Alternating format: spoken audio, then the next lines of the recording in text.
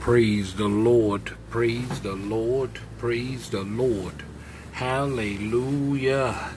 This is prayer messaging entitled, His House Clearly Enforce His Presence as All Should. In Psalms 19:1, the Bible says that the heavens declare His glory of God, the firmament showeth His handiwork. My. Boy, it is interesting, boy, when everything around you represents you. Boy, oh boy. It is truly remarkable. You ever seen a person that's got maybe they might have a dog or something, and that dog look like them? or boy, they got a house, and you ever seen that person come out of that house? I'm talking about they come out of that house, and boy, from head to toe, it's not a hair out of place. It's not a, look at here, I'm talking about every button is in order. I'm talking about they sharp from head to toe. The shoes are shine, the nails are pretty. They got on the right colors. I'm talking about everything is in order. All the jewelry is shined up. I mean to tell you, everything is in order. The kids come out of there, I mean they are perfect.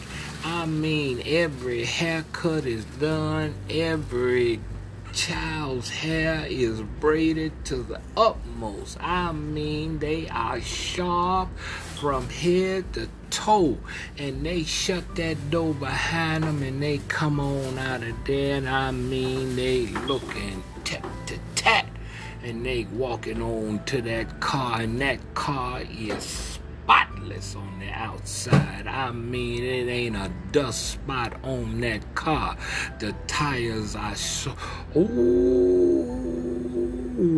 I mean, everything look good. And boy, you walk up to that car and look in on the inside of that car. It's so much mess on the inside of that car, it's a crying shame. And if you happen to open the door of that house, ooh-wee, man, it's like a hurricane done went through that house. Boy, you had never seen such a thing. My, oh, you couldn't believe them people came out of that house. How did them people come out of that house? It's just remarkable. You just couldn't believe it. There's no way possible you could shake your head. You couldn't look at them people and say that them people come out of that house. Boy, it's impossible. The things you see crawling and moving around in that house, boy, you would call 911. Help, help, help. Something need to be happening here. Set a bomb off in here. Something going on. Boy, it is truly interesting how sometimes you can be totally fooled by what a person look like compared to what they are. It is truly remarkable. Now, from the time that you are a little tight, I'm talking about a little bit of tight, when you a little bit of tight, and you go to playing with your toys and carrying on, your mama and daddy tell you, put away them toys. Put them toys up. Put them toys back into the box where you got them out of. Put them in there now. And the first thing you do, you play with them toys and you take off running someplace else. And they got to tell you. Now, didn't I tell you to put them toys back where they belong? Now, a lot of times you don't want to do it. And it's a simple factor in the matter is that you raise a child in the way it should go. Because, see, the number one thing is that we automatically, as little children, is going to rebel. It's automatic. You don't have to teach a child not to want to do right. It's automatic they don't want to do right. That's why I say you have to raise up a child, mean to put it in the child. Because a child don't want to do it. So you have to help a child along to help build the character of the child. So the child can understand that there is a reason why you want to put it into the box. So you can get used to having things in an orderly fashion.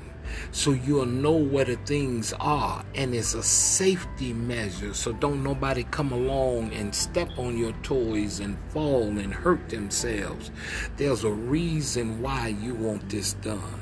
So you teaching a child a character building concept, and you want the child to grasp this, so this particular concept will go a long way in growing up.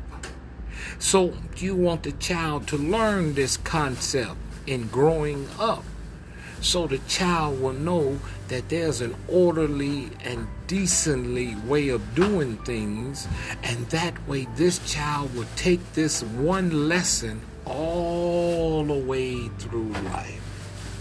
Now, many a times you have to tell this more than one time. And a lot of times we have to go through many lessons more than one time. And when we come into the body of Christ, when we come into the knowledge of the man Christ Jesus, when we come into the pages of God's holy word, and God tells us that he is long suffering, he is patient, meekness and kindness.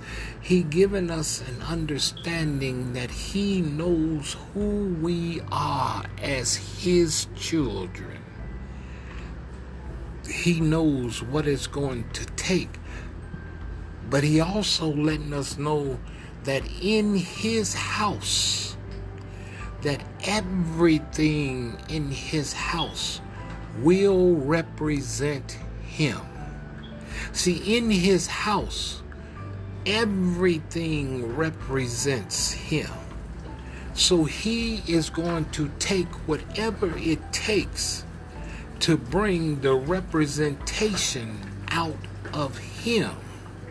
You see, just like a parent takes the time out to bring out the best in you, God takes the time out to whatever it takes to shape and mold you to bring him out of you. See, it's not he's trying to bring you out. He's trying to bring him out of you, because bringing him out of you is bringing the best out of you.